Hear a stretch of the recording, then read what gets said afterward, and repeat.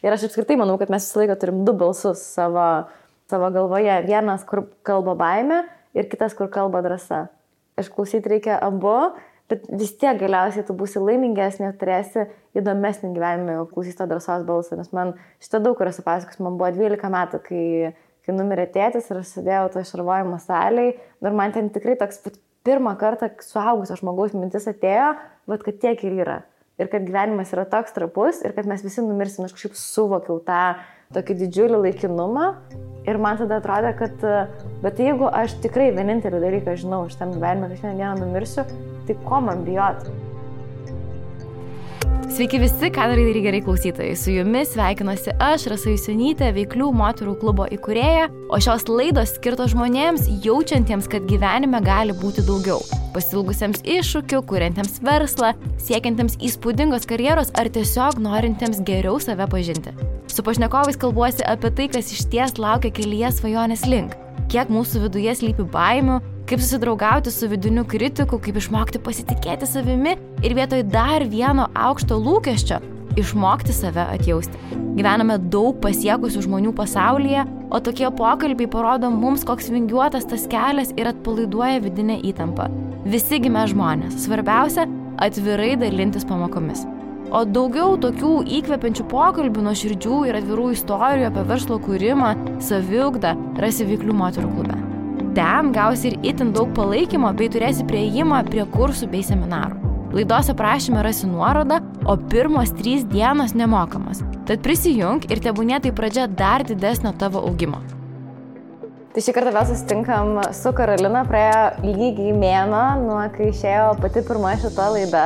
Mes įrašinėjom mano bute, mes įrašinėjom beprotiškai paprastai ant sofos, be kažkokių ypatingų make-upų ir visa tai yra tam, kad mes ir pačios verslą sukūrėm su tavo vaiku sėdinčiu ant kelių, su nusiverkusios kartais labai tikros viena prieš kitą ir mes labai norėjom moterų bendruomeniai ir vyram, jeigu jie klauso, tiesiog mūsų auditorija daug moteriškesnė, tokius atnešti pokalbius apie rimtus dalykus, apie verslą, apie asmeninį augimą, apie progresą, kaip pildyti savo svajones, bet jau taip paprastai ir taip buitekiškai. Tai man labai smagu ir tave, ir visus pakviesti tokius dar ne iki galo įrengtus mano namus, mano gyvūnai čia vartosi ant sofos aplinkui, tai jeigu širdelė bandys mus medžioti, mano 11 savaičių katė, tai irgi visai toks fainas intarpas bus.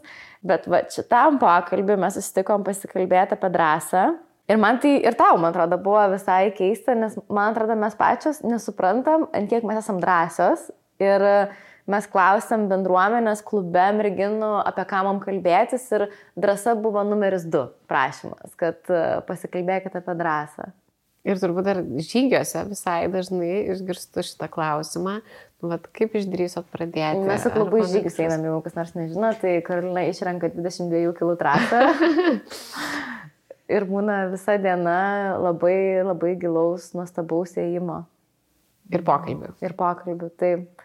Tai kai tu galvoji, kad mes rašinėsim laidą apie drąsą, apie ką galvoji, kad kalbėsim? Aš žinau, kad ten dalykuose užsirašys.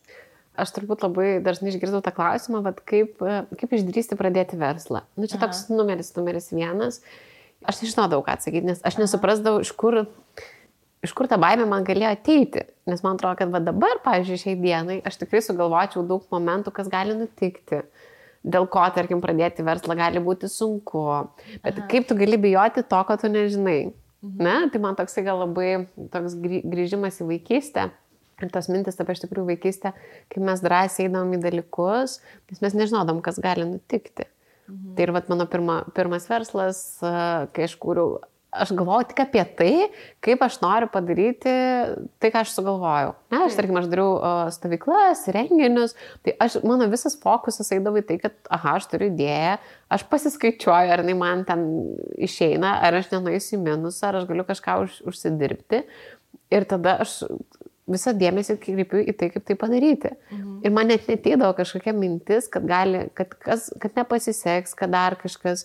Tai man atrodo tiesiog, nes aš kaip ir girdi kažkokias istorijas, bet tu pats savo kailiu, kai nepatiri tų nesėkmių, tu kažkaip ir nepagalvoji apie jas. Tai dar man atrodo, kai aš vedu labai daug coachingo sesijų, reflektuojant į tai, ką tu pasakėjai, yra daug žmonių, kurie sugalvoja idėją ir tada suakmenėja ir pradeda labai daug savo minčių, energijos, kur yra labiausiai limituotas dalykas, kurį mes turim, dėti į tai, kodėl man gali nepasisekti, kas blogo būtų, kaip mano gyvenimas tada atrodytų.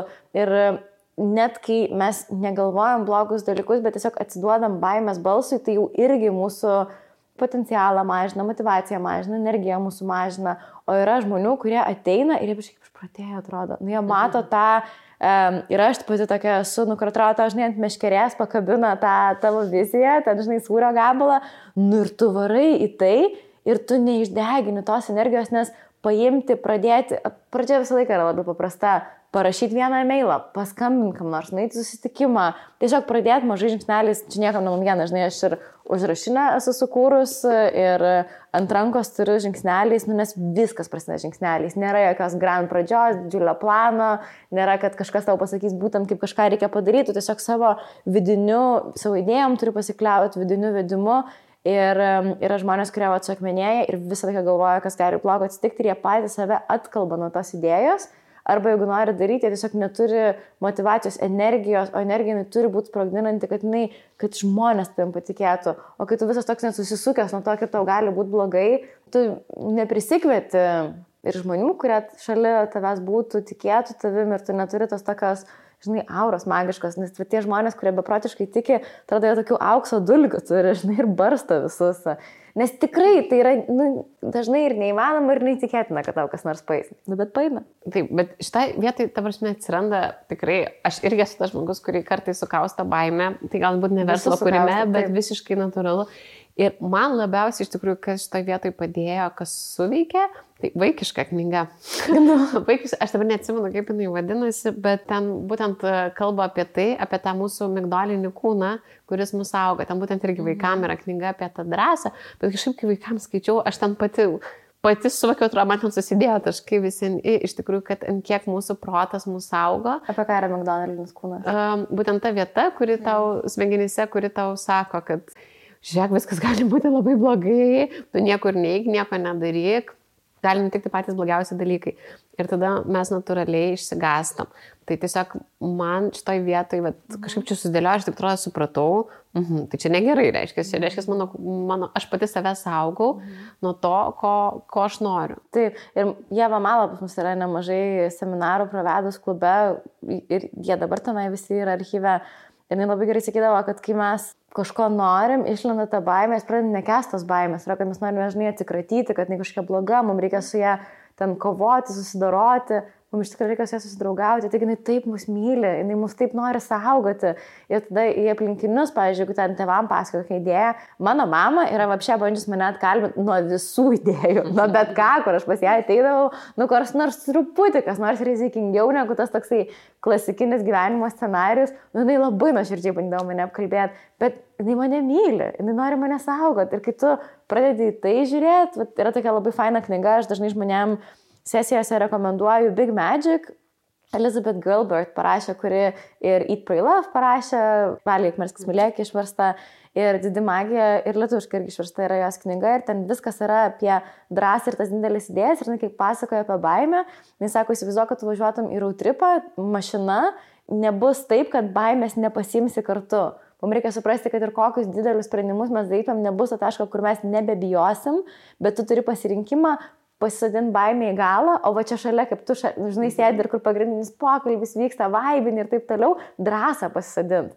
Ir baimė, ne tai, kad žemėlapį ją į rankas neįduodi, drąsiai duodi žemėlapį, baimė net radijo perjungti negali. Nieko, tai galime tiesiog sėdėti, jos reikia išklausyti su pagarba ir sakyti, viskas gerai, mažulė, aš žinau, kad tu bijai, tu mus saugai, bet žiūrėk, jai irgi reikia taip papasakoti tą viziją, kokia jinai didelė, kad jinai truputį nurimtų. Taip, tai va tas, kad priimti tą baimę tikrai kaip savo kažkokią dalį ir saugančią, bet tuo pačiu man labai patiko ta 5 sekundžių taisyklė. Aha. Tai yra, kad aš per 5 sekundės sugalvojus kažkokį dalyką, išklausiu savo baimę, aš kažką padarau, bent vieną mažą žingsnelį. Jeigu aš neturiu ką to idėjų padaryti, aš bent papasakoju kam nors apie savo idėją. Ir jau aš vienu žingsniu esu arčiau jos. Ir kad ta baimė nurimsta šiek tiek. Taip, tada nurimsta ir tu jau rodai, kad tu jau kažką darai ir ne baimė mane valdo, o aš valdau. Aha. Na, ir tada aš išeinu ir judu link savo tikslo. Tai yra, kad per kelias sekundės padaryti ant mažą žingsnelį, bent papasako draugui, artimajam kažką apie tai. Kad tiesiog įvyktų kažkoks veiksmas. Taip, nes ir šiaip, kad didelių dalykų siekiant, tai nėra taip, kad mes ten dirbdavom nuo 8 ryto iki 8 vakaro, yra dienų, kur tu 15 minučių prisėdi prie darbo stalo, bet svarbiausia prisėsti. Nes mes, kai turim labai didelės svajonės vizijos, kurios mus labai gąsdina, yra lengva pradėti norėti nuo jų pabėgti. Ir tu aplinkiniam, kad gal ir pasakoji, kad ten bandau daryti kažką tokio ir tokio, bet ten, žinai, tavo Instagram'e nieko nepapaustinta jau mėnesį laiko, nes kausto baimę, Facebook atsai vieną pamandai pasileisti, biškai gal nepavyko, tai dabar reikia mokytis, žiūrėti seminarą irgi nesėdi, nes bijai ir ta baimė kausto. Tai labai svarbu yra visą laiką, nors mažą kiekvieną dieną kažką padaryti, nes tada atrodo, kad tu judi tą trajektoriją, tu nesukminėjai tiesiog. Bet žinoma, šitą teoriškai kalbam, tai man atrodo, kad ar aš klystu, man reikia taip, aš vis noriu tau koją, tapšnarmi tavo sulūžus koją, žiauriai nereikia. Ar tu pasirašai dalykų apie mane, kurie tavo atrodo drąsus? Nes aš tai žinau apie tave dalykų, kur man atrodo, kad labai drąsus. Ja, čia buvo gal tokia mintis apie pačią drąsą ir aš, pavyzdžiui, tikiu, kad mes išdrįstam daryti dalykus tada, kai jie atitinka mūsų vertybės. Mes tada gaunam tos kažkokios jėgos, energijos, ir išdrįstam, nes tikrai ne visas idėjas reikia gyvendinti ir tikrai kartais bijoti yra ta prasme, žinai, jeigu mes nebijotumėm, tai šokinėtumėm nuo namų stogo. Tai labai prisiminiau tą akimirką iš žygio, tiksliau 2 kartus tai jau nutiko, tai yra, kai mažis vos nepapuolė po dviračio ratais ir po keturračio ratais ir tu tiesiog puoliai po tais ratais ir ten dviratis trenkėsi, ačiū Dievui buvo smėlis ir tiesiog dviratis trenkėsi per tave ir vienu žodžiu ten buvo labai siaubinga, bet tu nei akimirkos nepabijojai, tu tiesiog tai darėjai, nes mes kaip bebūtumėm žinom, kokia vertybė tau yra ir kokią meilę jauti savo Tai čia mano vaikas yra. Taip, savo mažį. Tai va, čia ir yra gyvenime, aišku, čia buvo toks kritinis atvejis, bet kitas dalykas, tai va, ką mes darom, kartais, kai mes nebeturim jokio kito pasirinkimo, mes tada darom ir einam, ne? Kai tu nebegali grįžti atgal, tu eini ir neri. Tai vat, galbūt kartais gyvenimas mus tokia situacija prieš, bet mes kartais galbūt patys turim savo susikurti tokias aplinkybės, taip, kad mes nebeturėtumėm kelio atgal. Taip, aš esu kažkur, kažkokiam intervė seniai pasakojus, tai sorry, jeigu kažkas išgirs dar kartą, bet aš turėjau tokį momentą, kai aš turėjau Londone nerealiai gerą darbą, aš po to daug laiko tiek neuždirbdavau, kiek ten uždirbdavau būdama 2 kurse. Nors ten kilau nuo padavėjos iki vadybininkės, darinėjau restoranus, launčinau naujus konceptus. Ir taip, žinai, po truputį mane vis aukštindavo pareigose ir aš būdavau jauniausias žmogus tame ofise ir jau galiausiai pradėjau visiškai dirbti marketingo komandoje prie didelių biudžetų ir pasikeitė, žodžiu, pagrindinis investuotojas, kuris buvo viską pradėjęs, gavo daug daugiau investicijų, atsirado, direktorius išėjo, nes jisai reikėjo virsti korporaciją ir reikėjo jau kitokių žmonių, kurie virstų korporaciją ir aš buvau vienas iš pirmų žmonių, kurias atleido. Atleido nemažai ten mūsų, bet tiesiog buvo diena, kai tu ateini ir tu supranti, kad labai gali būti, kad aš čia rytoj nebeateisiu. Ar ten, žinai, ten po poros ačiū nebeateisiu. Ir jo, ir mane pasikvietė antrą gal, ten mano gera kolegė išeina, ten belė kaip apsivergus, nes čia buvo labai netikėta, o jinai turi šeimą, vaikų, visko, tas atleidimas ir aš jau suprantu, kas atsitiks, aš ten sėdu į ofisą, susitikimų kambarį, aš girdžiu, ką man sako ir aš viskas, ką galiu galvoti, kad o Dieve, kaip gerai, kad mane atleido, čia taip niekada nebūtų išėjus. Nežinai, super gera alga, visiems iš šalies atrodo, kad tai yra nuostabu tiesiog. Ir man atrodo, kad man tas atleidimas, kuris skamba siaubingai, kad tave atleidžia iš darbo, man čia buvo pati didžiausia dovana. Ir aš buvau toje situacijoje, kur aš jau nebeturėjau iš ko rinktis. Aš tą darbą gavau dėl to, kad mane vis paaukštindavo, bet Londone susirasti vėl greitai darbą, labai sunku yra. Ta vakarą vyko house parties pas mano draugę, nuėjau, susitikau kitą merginą iš Univero, mes tą pačią naktį kartu išėjom namo prie arbatos puodelio, pasidarėm website ir pradėjom verslą. Mes tai pradėjom mano pačią pirmą gyvenime agentūrą ir mes meluodavom, mums reikėjo susirasti klientų.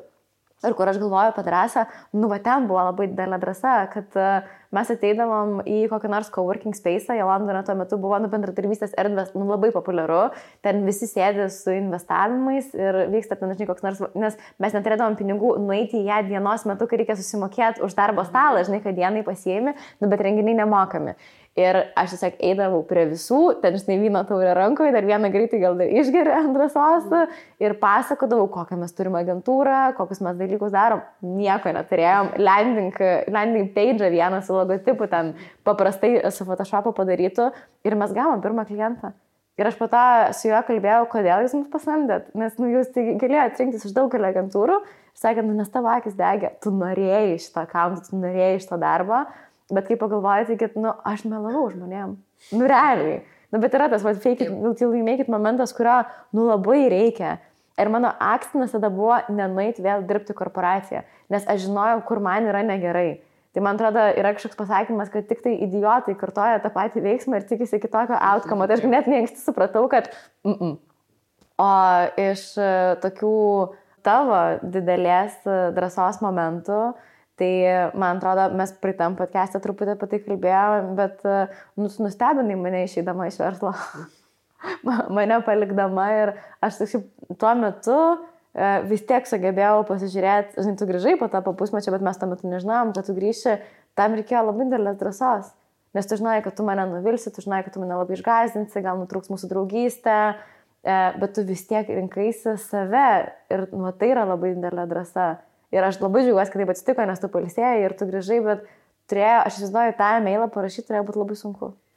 Jo, tvarsim pasakyti, gyvai būtų geriau, bet iš tos pusės aš supratau, kad aš kitaip neišdrįsiu ir buvo labai sunku, bet tas nuvilti kitus, nes mano auklėjime visam ir įaugę yra labai, kad turi daryti taip, kad visi būtų laimingi, kad visi visada būtų laimingi. Ir iš tikrųjų, turbūt tu ir buvai tas žmogus, kuris išmokė mane pasirinkti kartais ir save. Ir toj situacijai teko žengti šitą žingsnį. Buvo labai baisu. Ta prasme, mane... Turėjai kauptis ten savaitėm. Ir žinai, būdavo tokie etapai, kad ta mintis netėjo tą pačią naktį. Ta prasme, neteidavo, bet ateidavo, aš ją nuvildavau, aš vėl užsinorindavau, galvodavau, nieko, aš čia pailsėsiu savaitgalį, praeis, man viskas bus gerai. Ir vis nebūdavo. Tai va tam reikėjo tikrai laiko. Ir tada aš supratau, kad arba dabar, arba niekada. Tiesiog, kad aš jau nebegaliu taip tampytis, man tiesiog gaila savęs ir kiek galima. Tai aš turiu kažkokį žengti žingsnį, nes kitai bus labai blogai. Aš vėl nusipiešiu, kas gali blogiausia atsitikti. Taip, gali blogiausia atsitikti draugystė. Ir reiškia, mano fokusas eis į tai, kad aš noriu, kad jinai nežlugtų, kad jinai būtų ir išliktų. Bet jinai neišliks, jeigu aš būsiu visą laiką pavargus ir viskam sakysiu ne. Tai žlugs ir mūsų verslas ir tada tikrai galiausiai ir visa draugystė. Tada būtų blogesnis scenarijus, negu būtų, jeigu aš būčiau išėjus. Nes yra sunku dirbti su žmogum, kuris yra perdegime ir pervargime visiškam, nes tu šaudai naujas idėjas, tu spraksi, tu nori daryti dalykus ir tu viską gauni. Ne, čia reikia pagalvoti, ne dabar. Ir tada tu pradedi sodinti, bet ne iš blogo, iš to, kad tu nebeturi resursą. Ir man atrodo, kitas dalykas, kurio tu mane labai išmokė ir kas gali padėti kitiems žmonėms, tai kad dabar aš tikrai šitą mantrą turiu, aš net tatuškę galvoju, aš tokią gyvatę pasidaryti, kad kiekviena pabaiga yra kažkokia nauja pradžia, bet kai mes su tavim pradėjom dirbti kartu, mano identitetas buvo žurnalo redaktorė. Aš 5 metus iki to kūriau žurnalą. Ir aš ant to žurnalo buvau pavargus, aš buvau perdegus ir kaip juokingai skambėtų, tai aš buvau perdegus tada, kai jis jau buvo savo aukštumose, kai mums skambino iš New Yorko parduotuvės, distributoriai sakė, kad jau yra prekyboje, kai tu pasieki savo visas svajonės. Aš nežinau, kaip tu atsimeni tą laiką, bet aš tau skambindavau, aš tau skųsdavausi. Realiai aš nebenorėjau. Ir tai neturėjo kažkokio logiško paaiškinimo, tai neturėjo racionalaus paaiškinimo, bet mano vidus, kažkoks ciklas jau buvo pasibaigęs. Ir aš norėjau naujos pradžios ir ką darai gerai, rodė tokius mažiukus ten kažkokius ženklus, kad gal galėtų paeiti, bet tai tikrai nebuvo toks, kad tu iš kažko seno išeini kažką naujo, kam labai gerai sekasi. Ne, vis tiek buvo 2 prarajos ir tu turi peršokti. Ir tu man pasakoji apie tai, kaip tu atsisakai šokolado verslo ir tavo šokolado verslas buvo didesnis už mano ir ten lygiai taip pat tai buvo tavo identitetas, tave jau žinojo, apie tave ten Lamus Lėnis rašydavo žurnalai, kad tu esi šito šokolado gamintoja ir jisai buvo toks gražus visas dizaino pusės apdovanojimus laimėjęs, bet tau viduje tai nebesinorėjo ją daryti. Visiškai. Ir kai mes su šokoladu, man irgi tas buvo momentas, kai pradėjome bendrauti dėl Amerikos rinkos. Ir aš supratau, kad mano viduje tai, kaip ir buvo ta tokia didžiausia siekimybė, tikslas, bet manęs visiškai tai nebedžiugina. Tai kam man reikia tokios veiklos? Kam man reikia to, jeigu man čia nemalonu būti, nebegera būti? Aš visada turėdavau kažkokius keletą veiklų, bet visada 80% mano dėmesio būdavo skirta vienam. Ir aš galvoju, baisiausia, žinai, ko išsigandau, kad jeigu aš išeisiu šokoladą, tai ne kas dar aš būsiu, bet o ką aš veiksiu?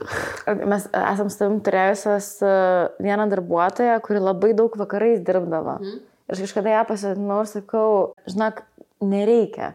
Mes galim turėti darbo valandas, viskas gerai. Ir jinai taip nuoširdžiai mane pasižiūrėjo ir sakė, o tu ką aš veiksiu? Būna taip. Tu tiesiog pradedi labai daug dirbti, tai okupuoja visą tavo gyvenimą ir tu nebeturi, čia kaip su vyru, kai išsiskiria, žinai, jis išeina ir tiek laisvo laiko atsiranda.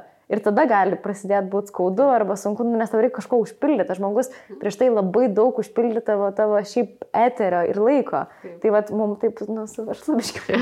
Taip, bet galiausiai, ir aš tikrai labai jaudinausi, ir aš tą sprendimą irgi atidėdavau gerus metus dėdavau sprendimą, kad man jau čia nebemiela, bet kai aš tai padariau, tai aš nežinau, aš tiesiog vaikščiau visą savaitę ir aš ir vyrui sakiau ir vaikams, bet kaip gera, bet aš pagaliau išėjau ir aš nežinau, kas bus, bet man taip gera, bet lyg kažkokia našta, lyg kažkoks akmuo nukrito nuo krūtinės ir aš tikrai atsisakiau šitos veiklos, kuri manęs nebedžiugino, kuri man buvo nebemiela, aš tiesiog jaučiu tokį didžiulį palengvėjimą.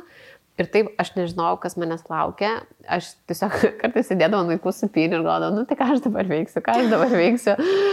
Ir po 2 mėnesių atsiradai tu tą naktį Instagrame. Tai tiesiog, kad taip, kažkieno pabaiga yra nauja pradžia. Taip, Instagramas tiek gyvenime man gerų dalykų atnešęs, amazing. Bet žinai, mes turim, kai žinom, kad kažkas mums nebetinka, tai mes turim paleisti tai, kad atsirastų vietos, kad kažkas galėtų tai užpildyti. Nes kitaip pro mus eina nuostabios galimybės, nuostabus nauji gyvenimo scenarijai, bet jie pasižiūri į mūsų ten, žinai, vidinį konteinerį, nėra vietos ir važiuoja toliau. O kai yra, jie gali užsukti. Man ta mintis visą laiką patinka. Nes vieta visą laiką užsipildo.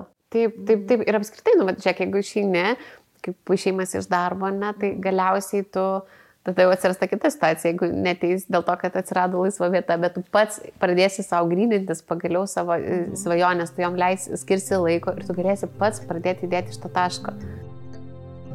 O dabar sekundėlį sustokime.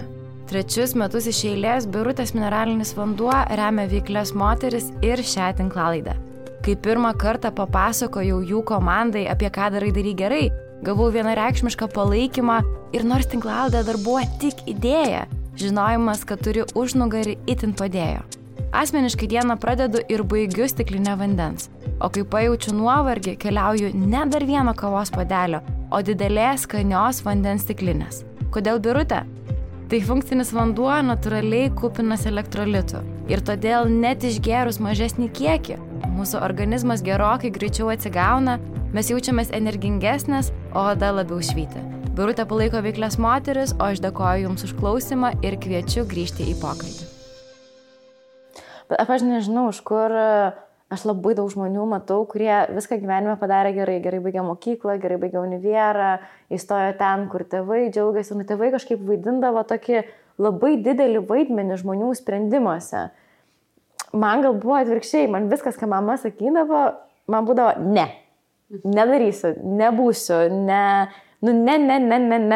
Ir man buvo, kad eiti savo keliu ir aš džiaugiuosi tą paauglę, kad ir kaip jinai stipriai maištavo, jinai norėjo kurti savo.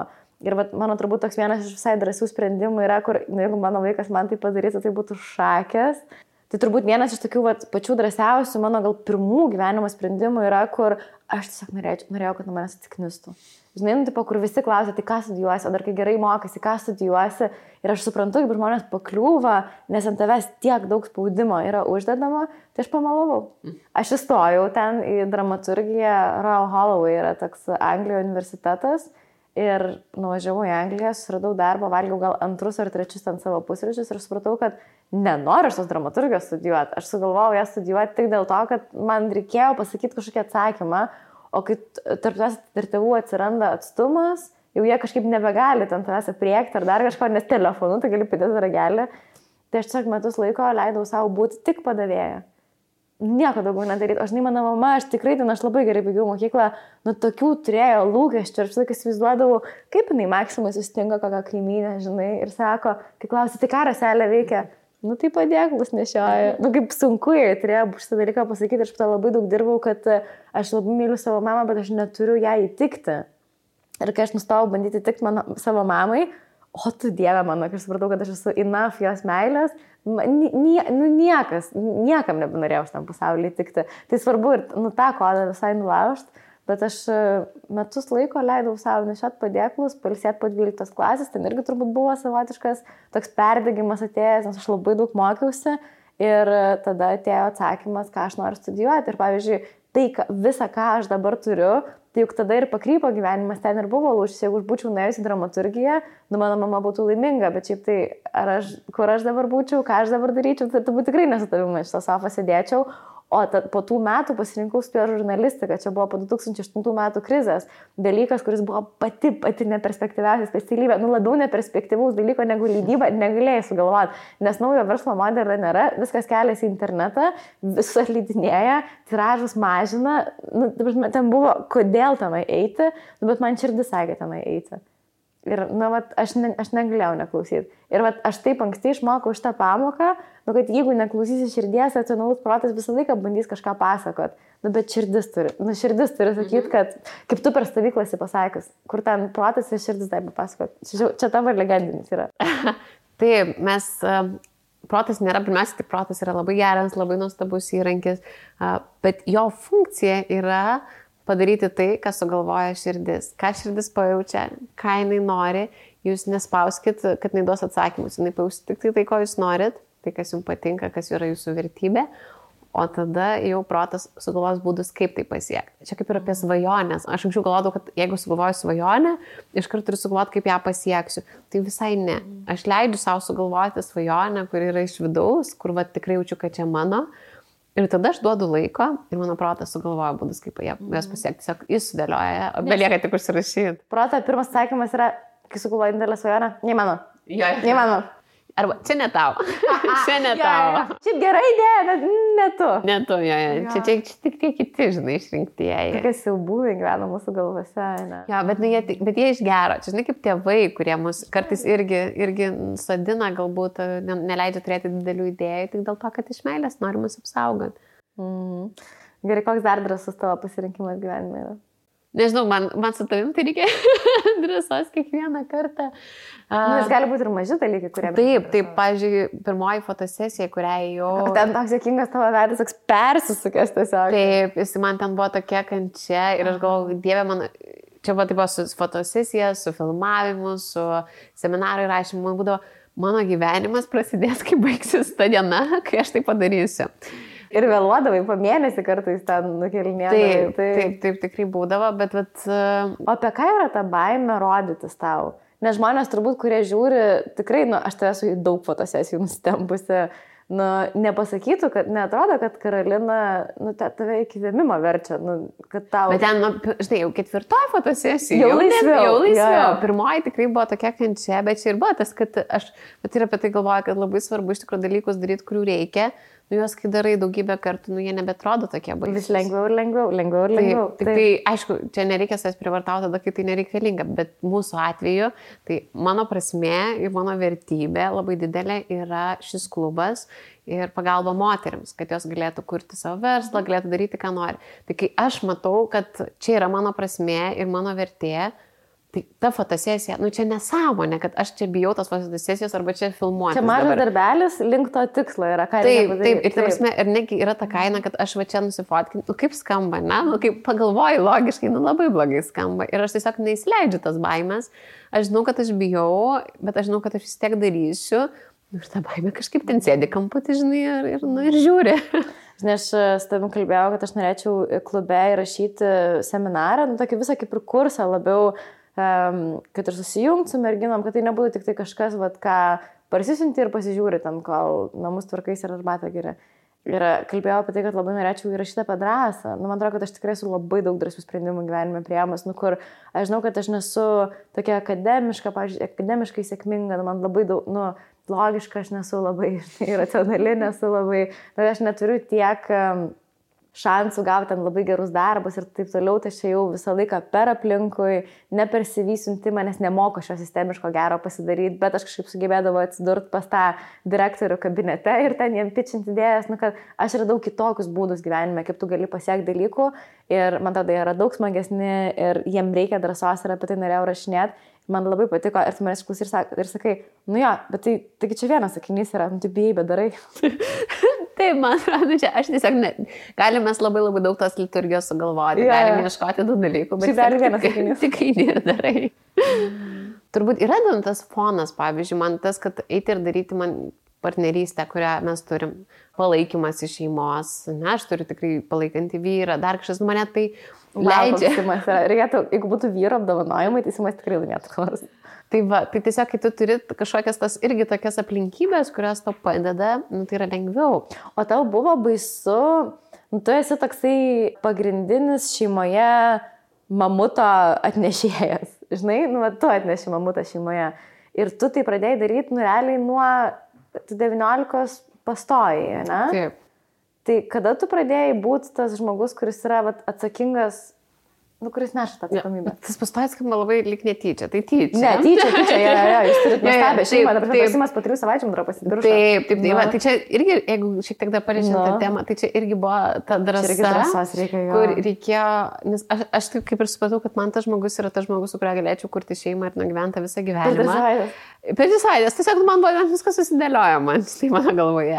Bet aš labai turėjau atsinešęs tą tokią idėją, kad jeigu susitokiu, tai reiškia iki gyvenimo galo. Toks visiškai, ant amžiam žinųjų.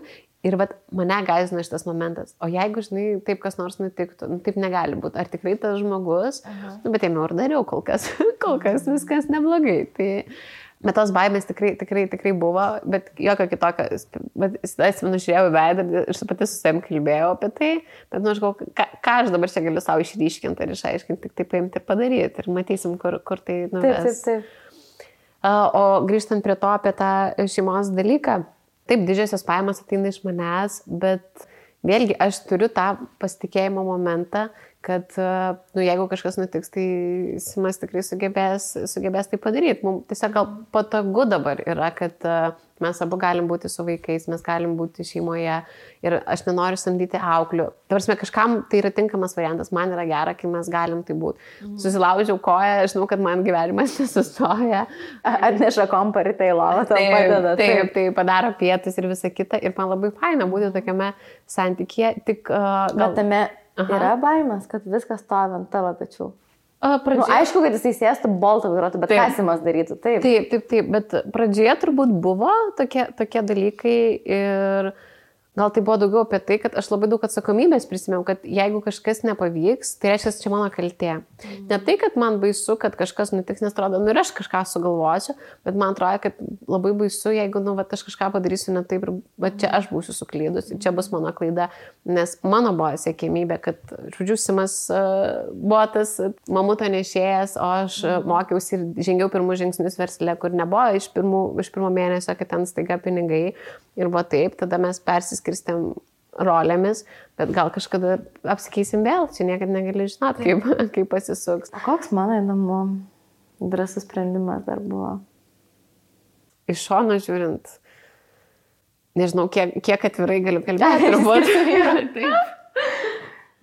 Jo, bet čia ir buvo širdies sprendimas. Čia tas pats atėjo apie ką aš kalbėjau visur kitur. Jeigu širdelė sako, ir tu visai stengiasi ir viską darai, aš girdžiu, kad, sakai, pavyzdžiui, man buvo taip, kad aš 12 metų sėdėdavau ir galvodavau, kad aš turėsiu labai gražią šeimą, aš vieną kartą susituoksiu, aš niekada neišsiskirsiu, mes turėsim tą scenarijų, kur, mes vaikštom už rankų susikabinę ir iš jau seniai girdėjau tą širdies balsą, kad, man atrodo, kad aš paskubėjau su šitą santuoką ir kad mes skirtingai matom pasaulį, bet man atrodo, man tai baisu buvo būti išsiskyrusią moterį, man tai baisu atrodė pralaimėti šitą žaidimą, Bet aš tada tokia nuostabę Karoliną terapeutę turėjau ir jis sako, o kaip tu norėtum, kad tavo dukra elgtųsi? Ar tu norėtum, kad jinai iš baimės būtų santykiuose, ar tu norėtum, kad jinai drąsos balsą paklausytų? Šiaip jau gerai yra Karolina ir tada, kad aš norėčiau, kad jinai klausytų drąsos balsą. Ir aš apskritai manau, kad mes visą laiką turim du balsus savo galvoje. Vienas, kur kalba baimė ir kitas, kur kalba drąsa. Išklausyti reikia abu. Bet vis tiek galiausiai tu būsi laimingesnė, turėsi įdomesnį gyvenimą, jau klausys to drąsos balsą, nes man šitą daug yra supasakos, man buvo 12 metų, kai numirė tėtis ir aš sėdėjau to šarvojimo salėje, ir man ten tikrai toks pirmą kartą suaugusio žmogaus mintis atėjo, kad tiek ir yra. Ir kad gyvenimas yra toks trapus ir kad mes visi numirsim, aš kažkaip suvokiau tą tokį didžiulį laikinumą ir man tada atrodė, kad bet jeigu aš tikrai vienintelį dalyką žinau šitam gyvenime, kad aš vieną dieną numirsiu, tai ko man bijot? Ir tose visose korporacinėse darbuose ir visur. Tikrai kartais nueidavau tą saugumo pasirinkimą. Kad, žinai, kai freelancinė, tu nežinai, ar tau kiek pinigų ateis tą mėnesį. Yra nesaugumo, pavargdavau, nueidavau to baimės balso, pasiklausydavau į kažkokį saugų darbą. Ir nebūdavau laiminga, ir nebūdavau įdomu. Ir išeit visą laiką padėdavo tas suvokimas, ar iš santykių, ar iš dar kažko, kad vienas gyvenimas yra. Manęs gali tiek daug scenarijų laukti. Niekas nežino, žinok. Vaiva Rykštaitė šiaip dabar Havajuose gyvena. Jinai negalėjo susigalvoti savo šitą scenarijus. Tai aš nežinau, kas manęs dar laukia. Bet aš žinau vieną dalyką, kad mano protas, apie kurį tu pačioje pradžioje kalbėjai, tos blogus, žinai, scenarijus, jis labai limituotas yra. Jis gali man papasakoti kelias grėsmes, kas ten vyksta, bet jis net neįsivaizduoja, kas man gali atsitikti šitam gyvenime ir kaip nerealiai gali būti. Bet gyventi malonume ir šviesti ir turėti vidinės šviesos reiškia nesirinkti kančios kentėti, nesirinkti vargelio vargti.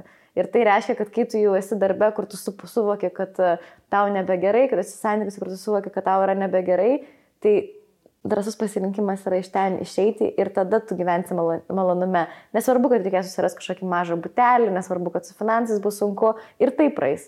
2 metai gal bus sunkus, bet lauks dar 30-40 metų priekyje nuostabių gyvenimo scenarijų. Tai mes taip bijom to skausmo ir mes taip bijom to, žinai, kad ir kiti darbus arba profesijos, 3 metus reikės dabar kažką pasimokyti univere. Bet po 3 metai vis tiek praeis. Ir arba tu būsi kažką padaręs, arba nepadaręs. Šitas dar tavo mintis, šitą labai gerai. Vis tiek praeis jie.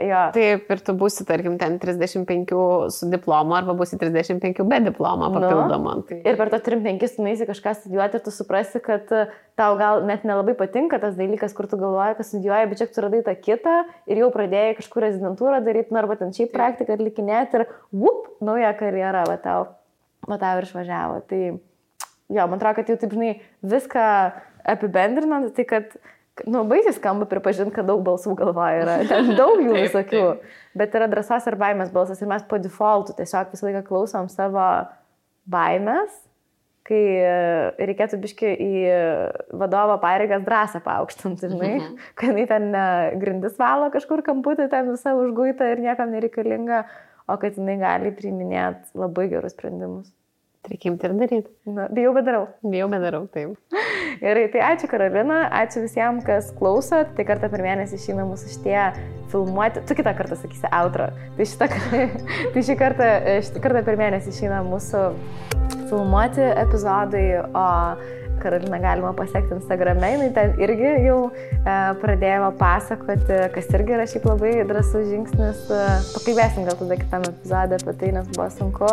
Ir taip pat, ką darai gerai YouTube kanalą, kas jeigu netyčia klausot, o nežiūrit, tai galima pamatyti ir mano namų foną, ir katytą su mažim šalia besnaudžiančius. Ir jeigu kas nors labai iš arti pasižiūrės, tai daug šuns plaukų mano pėdkelnių. Tai ačiū visiems, kas klausot, ačiū, kad pasidalinat, o šitą podcast'o filmavimo metu atvažiavo mūsų sušiai, tai man atrodo, mes keliaujam pavalgyti.